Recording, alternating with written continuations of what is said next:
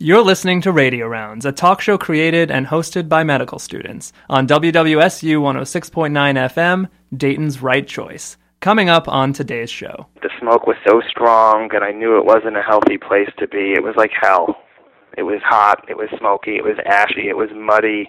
It was no New York that I had ever known, no city I'd ever seen.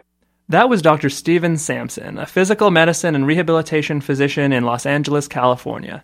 Today, Dr. Sampson will tell us about his experiences 10 years ago when he was part of the citywide medical response at Ground Zero in the hours following the 9/11 terrorist attacks on the United States. That's just part of today's very special Season 6 premiere of Radio Rounds right now. Here come the radio rounding, we're rounding, we're rounding.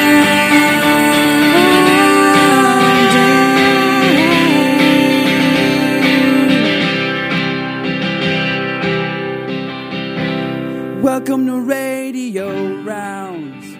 Welcome to Radio Rounds, everybody. My name is Avash Kalra. And I'm Lakshman Swamy. We're so glad that you all could join us today, whether you're listening on the radio live, over the web, or via our iTunes podcast sometime in the future. For those of you who are new to the program, this is a brand new season. This is Radio Rounds, an entirely medical student-hosted radio show that aims to showcase the qualities of humanism and empathy in medicine. That's right. It's been a few months since we've been on the air, Lakshman, and it's great to be back to kick off Season 6. Radio Rounds really is a show for everyone, and we hope to provide some insight into the medical profession for not only you, the listeners, but for ourselves as well. Because as many of you know, if you've listened before, we are medical students ourselves. I'm in my 4th and final year, less than 9 months away now from getting that MD degree at last. I'm applying for residencies this fall, and it's a process that I'll talk a little bit more about later in the season. Lakshman here is my classmate. He's in year number 4 out of a 5-year dual degree MD-MBA program here at Wright State University. You know, this really feels like a throwback episode for us, hosting like this side by side. It's been a long time since, season 1 when we started the show, and we sat here just like this recording, and our schedules have gotten so chaotic, so crazy, all over the place, and here we are again. Yeah, it's great to be back, and it's going to be a great season. Now, our main topic for today's show is the medical response on September 11, 2001 in New York City, which is 10 years ago today. When we found out that our Season 6 premiere would air live on this date, September 11th, we knew that this would be the focus for our program. There were certainly many, many heroes on 9/11, the majority of whom will go nameless in history, but they certainly won't ever be forgotten, and that's sort of our goal for today's episode. They were the responders, the firefighters, the volunteers, and the list goes on, the ones who were there at Ground Zero who really started helping the nation heal from the terror and heartbreak that we all went through that day, when, of course, 4 planes were hijacked by terrorists who subsequently killed thousands of people in Washington, D.C., rural Pennsylvania, and, of course, with those images perhaps forever in our minds, in New York City when the World Trade Center towers collapsed. And I think forever is exactly the right word. I know, at least for me, I can remember exactly where I was and what happened. It was my first year of college, and the images are just burned in my head, both seeing the news, seeing what was happening. I remember just this haze of events, all of us huddled together in blankets, watching the TV. Everyone was screaming and crying. It was horrific, and I remember the shock that went through us all that day. I'm sure everyone listening can remember exactly where they were as well. That's right, Lakshman, and we certainly are going to keep the victims and their families in mind today as we do our episode. Later in today's show, we'll speak with a physician in the New York City area, Dr. Jacqueline Moline, whose tireless work in the last decade has centered on the medical monitoring and treatment of World Trade Center responders on that day. She's done some remarkable work in that regard, but before we hear from Dr. Moline, we'd like to share with you a conversation that Lakshman and I had recently with Dr. Steven Sampson, who, as you heard in the show's opener today, was in New York City 10 years ago. Dr. Sampson is a board-certified osteopathic physical medicine and rehabilitation doctor and a clinical instructor of medicine at the School of Medicine at UCLA. But on September 11th, 2001, he was a 4th-year medical student just like us. We asked Dr. Sampson to start by telling us about his recollection of the events that transpired on that truly unforgettable day. I had worked the night shift in the emergency room, and I went right to sleep. And then I woke up the following morning around noon and just was bombarded with phone calls from family and friends concerned that I was okay and that the World Trade Center had collapsed. And so I learned about it several hours after it had occurred. And so I went immediately to the emergency room, expecting it to be completely chaotic and packed, and I found it was desolate and there wasn't a patient to be found. Most of the subways and the roads had been closed, and as a result, all of the trauma was being sent downtown.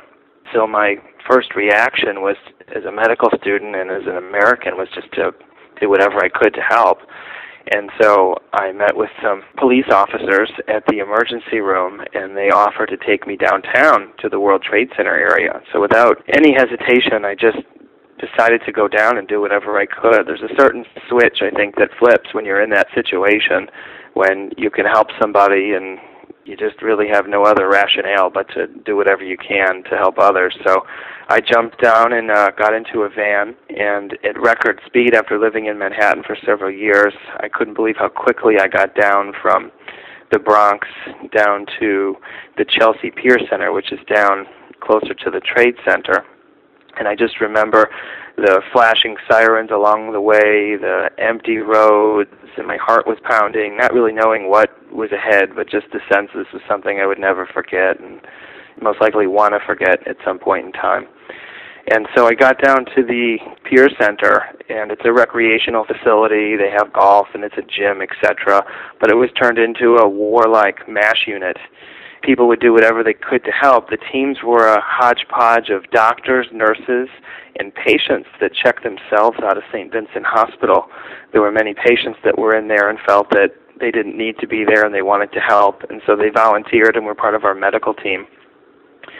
And we were divided into groups, and we were told any minute now patients are going to rush in. We could hear the sounds outside and the sirens and all the action going on outside, and we expected thousands of people rushing in, and we were told pretty drastic instructions not to resuscitate patients when they come in due to legal issues, and if somebody had passed away, to basically move on. And we just kept waiting, and after 8 hours nobody came through, with the exception of an occasional fireman with an eye injury or asthma. But for the most part it was very disheartening and disappointing that nobody really came through, which I think answered all our questions and concerns that there had been a lot of casualties. And so what had happened at that point, I was walking around the vicinity, and I ran into some EMS workers, and they had offered an opportunity to go down to Ground Zero, to the actual site. And once again, without hesitation, I felt guilty in a sense that I couldn't help and I couldn't do anything. And unarmed with a hard hat and a short white lab coat as a medical student, I jumped in a van with some Army Reserve and EMS workers and literally went to the doorstep of Ground Zero. And I remember there was someone on a loud announcement saying, "We have just confirmed the air is safe. I repeat, the air is safe," which I think also speaks to the sense that it was such an overwhelming scenario that there was no idea of the impact this would have for years to come.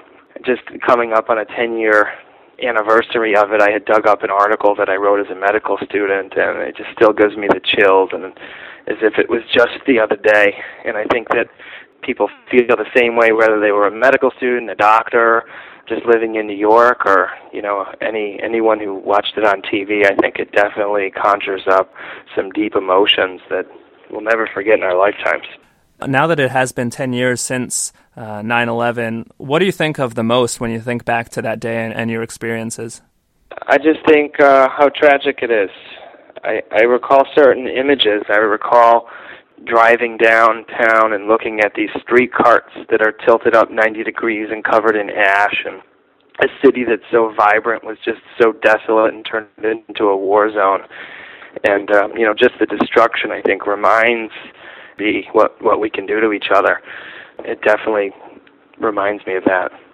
Can you comment on just the teamwork that you observed that day, whether in the hospital itself or at Ground Zero?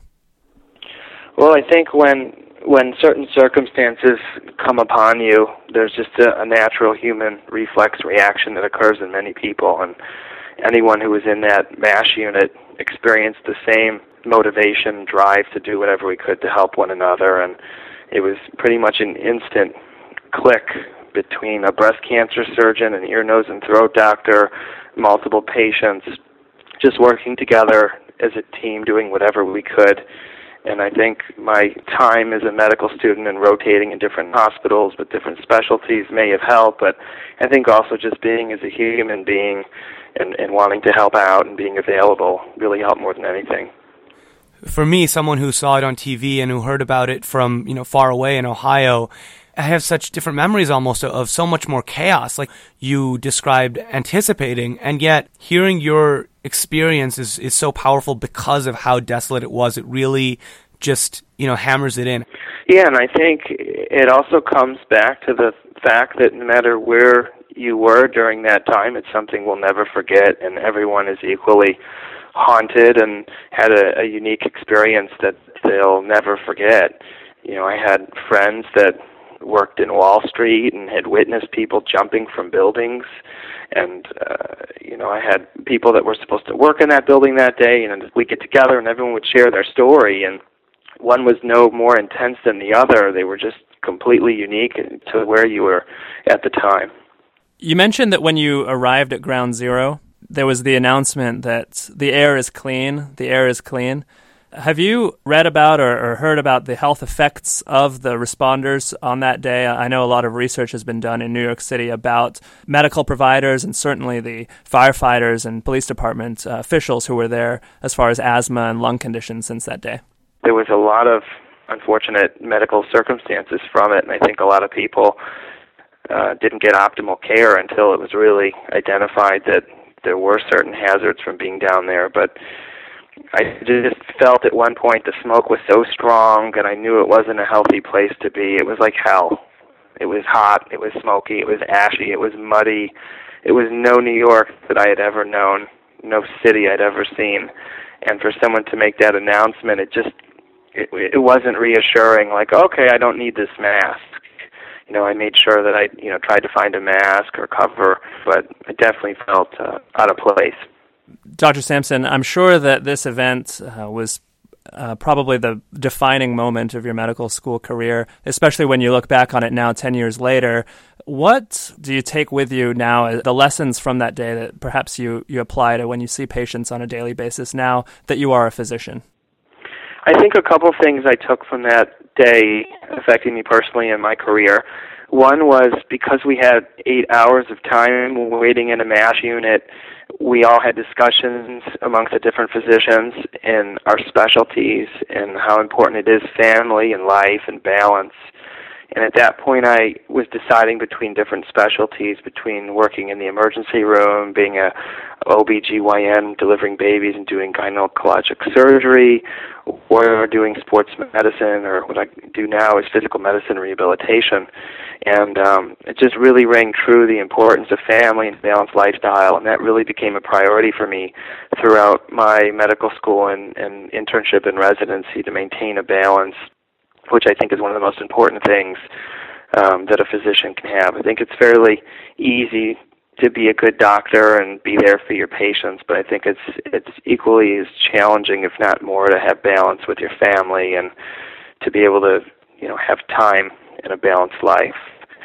And then I'd say, secondly, when you connect with people at that level, dealing with life and death, you reach another level with patients. And although in my current practice of doing non-surgical orthopedics and sports medicine, I don't deal with life and death, but I would like to think my life experiences helps me connect with patients at a level much deeper than they anticipate and help facilitate their recovery. Well, Dr. Sampson, really appreciate you sharing that story with us, and I'm sure that our listeners today, 10 years later after 9/11, will gain a lot from your story. Great. Thank you so much for reaching out and sharing the story, and I hope it contributes to people's understanding of what it was like as a medical student. Again, that was Dr. Steven Sampson. Now we'd like to share a conversation that Avash had with Dr. Jacqueline Moline, whose career as an occupational health specialist led her to work as director of the World Trade Center Medical Monitoring and Treatment Program at Mount Sinai Hospital in New York City. Avash started by asking Dr. Moline how she got involved with this project. I had actually been involved in doing respirator clearance exams in 1993 when the World Trade Center was attacked the first time when I was doing my fellowship. So we knew there was asbestos down there. We knew there were other toxicants. The fact that it was the sheer magnitude of the disaster, with the fact that the two main towers fell, followed by a third tower that everyone forgets about. 7 World Trade Centers fell at 5 o'clock that day. So you had about 260 floors of building pulverized into 3 floors. You had fires that were burning. You had diesel fuel. You had jet fuel. You had building materials. You had particulates. You had asbestos. You had gases. You had dioxins. You know, the gamut of horrible, what I've called the toxic brew. We knew that there was potential for health effects. And we started seeing patients within the first few weeks who began to have respiratory problems, principally a cough. And this cough and these respiratory problems just were not getting better. They were often being treated for bronchitis, which they didn't have. They had reactive airways or they had new onset asthma. We saw that within the first few weeks, and we began to treat patients. And then we began working with organized labor, many of whom had been sent down there, as well as our local and federal politicians to say, we need a real comprehensive program here, because this isn't just a New York issue. This is really a national problem, and we need to have a comprehensive monitoring program set up to really see what happened after people were working down there and were exposed. What are the types of health effects we're talking about? Obviously, we hear a lot about the respiratory problems, and you mentioned some of them, the reactive airway disease. Just how prevalent have you seen those problems in the patients who have followed up with you through this program? Well, we know that about a quarter of them have abnormal pulmonary function tests, and that's persisted. So we have an objective measure of abnormal pulmonary function, and these are people who are in physically demanding jobs before 9/11. What we're seeing is persistent upper and lower respiratory problems. We're seeing sinus problems, nasal irritation, throat problems. We're seeing a lot of gastroesophageal reflux disease or GERD, as well as the PTSD and the anxiety and depression. And there has unfortunately been an increase in substance abuse, or certainly was early on. People were self-medicating themselves. So that has been the bulk of what was seen. Obviously, initially, there were some people who had musculoskeletal problems from doing work in a dangerous construction environment in the rescue and recovery work. But the longer-lasting effects have been, in about 40% of folks have some persistent symptom, whether it's upper or lower respiratory problems. Sure. And I'm wondering if you could also step back a little bit from the specifics of the program and just give us some perspective what it's been like to work with so many of the heroic responders on that day. You know, you've gotten the opportunity really to put many faces to those names who helped on that day. What has that been like for you? As a physician, it's been probably the most rewarding experience that I've had. These folks were selfless and are selfless. And many of them went down there not because someone told them to go. They went down there because they felt it was their duty. They said, I have special skills. I can go down there and help. My country, my state, my city needs me right now. I will go down there. They didn't think about anything other than trying to rescue people on those first few days and the bucket brigades, and it became a mission for them. And it teaches you humility. It teaches you altruism. And it also teaches you what people can do when they come together. And as a clinician, you know, my patients that I've been caring for 10 years are some of the most generous, warm people you will ever meet. Their lives have been shattered. They're on disability now. I have a patient who was a carpenter for 25 years. He can't be around dust anymore, so he can't work. He's got to figure out a way to support his child, and has dealt with struggle after struggle, yet he would give anything to help someone out because that's just who he is. These are the people that responded. These are the people that you want to be around. It's been humbling, and it's been intensely rewarding, the fact that we're able to give back to them in a way and saying, yeah, we'll take care of this. Don't worry about what this costs. We're doing our duty. To be able to be a part of getting these programs in place for folks has also been tremendously rewarding. Sure. And as a last question, Dr. Moline, I appreciate you sharing your thoughts on people that you've worked with and the work that you've done for the monitoring program. I'm wondering now, 10 years later, What do you think of when you look back on that day 10 years ago? As from your perspective, being in New York City, following the event, what do you think of when you look back? I look back at tremendous loss. I lost a dear friend who was a firefighter who was in the South Tower when it collapsed. While I try to honor his memory in the work that I do and the work that I've hopefully mentored and supervised other people in doing, and the memory of so many others, what I think about is, first of all, it was so unnecessary for this to have happened. But I think about people coming together. I think about the line that went around the block of the hospital of people volunteering to give blood. I think of the bucket brigades of people who went down there to try to do whatever they could to rescue people. I think of heroism in its truest form. I think that it was a time where the best in people came out after witnessing what the worst in people can do. Dr. Moline, it's been a pleasure speaking with you. You've certainly done so much to give back to the people who gave so much 10 years ago as responders on 9/11. So I appreciate you coming on the show and sharing your perspective. Thank you. Again, that was Dr. Moline from the World Trade Center Medical Monitoring Program. Lakshman, these interviews that we've heard today are really moving and some great perspectives from both Dr. Sampson and Dr. Moline. I want to discuss them a little bit. Dr. Sampson talked about getting into the truck, going down to ground zero with his white coat and his hard hat. How do you imagine that must have been? How would you have approached a situation like that? I think as he mentioned, there was this incredible feeling of, especially when you're a fourth-year medical student, you finally feel like you have some confidence that you can actually change something, to do something, to help someone. Mm-hmm. If nothing else, you have life support training.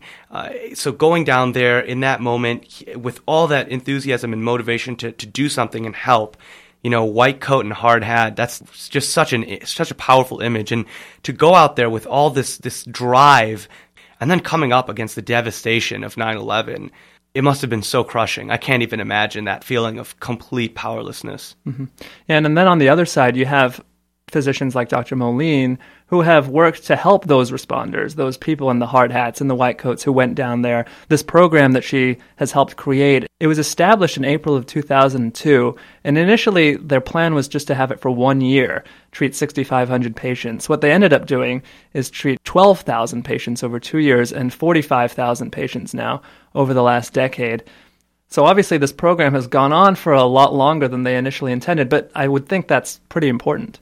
A lot of the diseases and conditions she was talking about really are chronic issues. They're not one-time things. As you can imagine from inhaling all of that junk when the buildings collapse, those are problems that don't just go away. We don't have the technology to go in there and just pull that stuff out. So they cause these, really long-term respiratory problems and all of that she was describing. So I think it's really important to have these equally long-term programs to monitor and treat them. We don't even know what might end up coming out. I mean, God forbid, people might start getting all kinds of cancer and all kinds of problems because we just haven't dealt with something on this scale before. Mm-hmm. And I want to make the point that the way she described the people, she's in contact with these people every day for the past 10 years, which I think is just amazing. What an amazing perspective to see some of the best aspects of humanity. And to me, hearing that is to me what it means to be American. These people who just immediately dropped everything, not a second thought, to go and help. And they have all these problems afterwards, all these health problems, and they're still ready to do it again. You mentioned earlier that you were a freshman in college, so was I. It was maybe a defining moment of my college experience, and it was just a few weeks into my freshman year. And I'll never forget watching the events unfold with my freshman year roommates. Later that year, we took a bus trip down to New York City. We were going for a baseball game, but there was a moment when you turn on the highway and you see the skyline of New York City, and you're used to seeing the World Trade Center. A hush went over the bus, and everyone just looked, and we were seeing the skyline for the first time without the World Trade Center. Those same freshman year roommates and I recently visited the Newseum in Washington, D.C., which is a beautiful building on Pennsylvania Avenue. It celebrates news and journalism, and one of their exhibits there centers on the September 11th attacks, and in particular, the news coverage from that day. Now, one part of the exhibit is an incredible video called Running Towards Danger. I think that title, and I think you'll agree, Lakshman, Running Toward Danger really applies to the medical responders as well, the firefighters, everyone who was there on that day willing to help. But what I won't ever forget about that visit to the museum is the centerpiece of this 9/11 exhibit. It's the upper section of the 360-foot antenna mast from the World Trade Center's North Tower. It's mangled steel. It stands in the middle of this tall room in front of newspapers mounted on the wall showing front-page headlines from the following morning, September 12th. And the antenna really is a symbolic representation, I think, of strength of the journalists, of the responders at that time who helped, who brought the world ongoing news coverage of what happened. And I wanted to mention this story because it's something I learned while I was there. There's a photographer named Bill Biggert. He's actually the only journalist who died on 9/11 at Ground Zero. His camera was recovered a few days after the towers fell, with the film intact, and as a result, the final moments of his life are chronicled in these pictures. The timestamp of his final picture is at the exact moment that the second tower fell, right above him, and he has the shot from below. It's the only one of its kind that must have been terrifying to take. But at the same time, it is a representation of extraordinary bravery that he and others showed on that day, and I think that's a story that's worth sharing today, 10 years later. We know that there are a lot of news broadcasts across the country and the world today. We really hope that we are able to provide you all with some extra perspective on what happened, especially from the responders side. Of course, feel free to email us with your thoughts as well. contact@radiorounds.org is our email address. Thanks again to our guests, Dr. Stampson and Dr. Moline. Now be sure to join us next week on Radio Rounds when our special guest will be Dr. John Andrus, Deputy Director for the Pan American Health Organization. In 2000, Dr. Andrus received the Distinguished Service Medal, the highest award of the United States Public Health Service, for his leadership in working to eradicate polio in the Americas and Southeast Asia. That's next week on Radio Rounds. Check out our website, www.radiorounds.org, for all the ways you can listen. And I'm excited to say we're launching a new project for Radio Rounds called Writing Rounds this season. Writing Rounds is a place for our listeners to share their own opinions about medicine today. Last season, Phil Niles shared a piece titled Healthcare is a Human Right. This week, Hee-Won Lee writes about the transition from second-year academic to third-year of medical school clinical medicine, and getting a glimpse of reality in her piece, Not Like the Movies, My Discovery of Real-World Medicine and Patient Safety Research.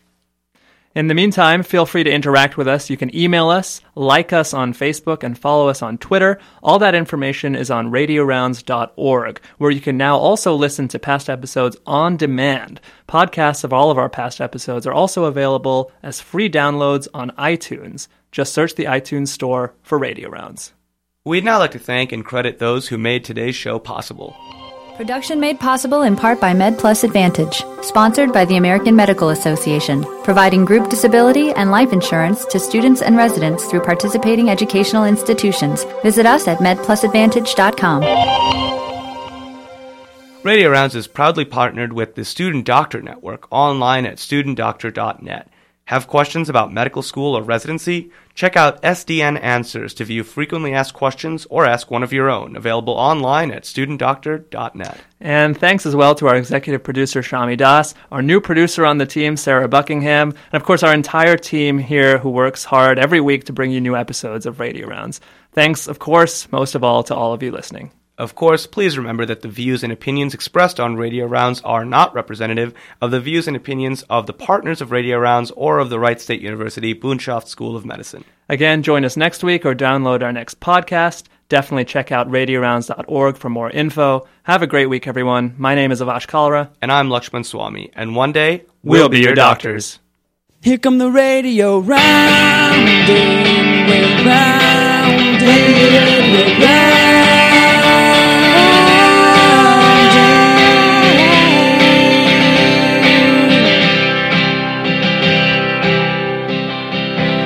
Welcome to Radio Rounds.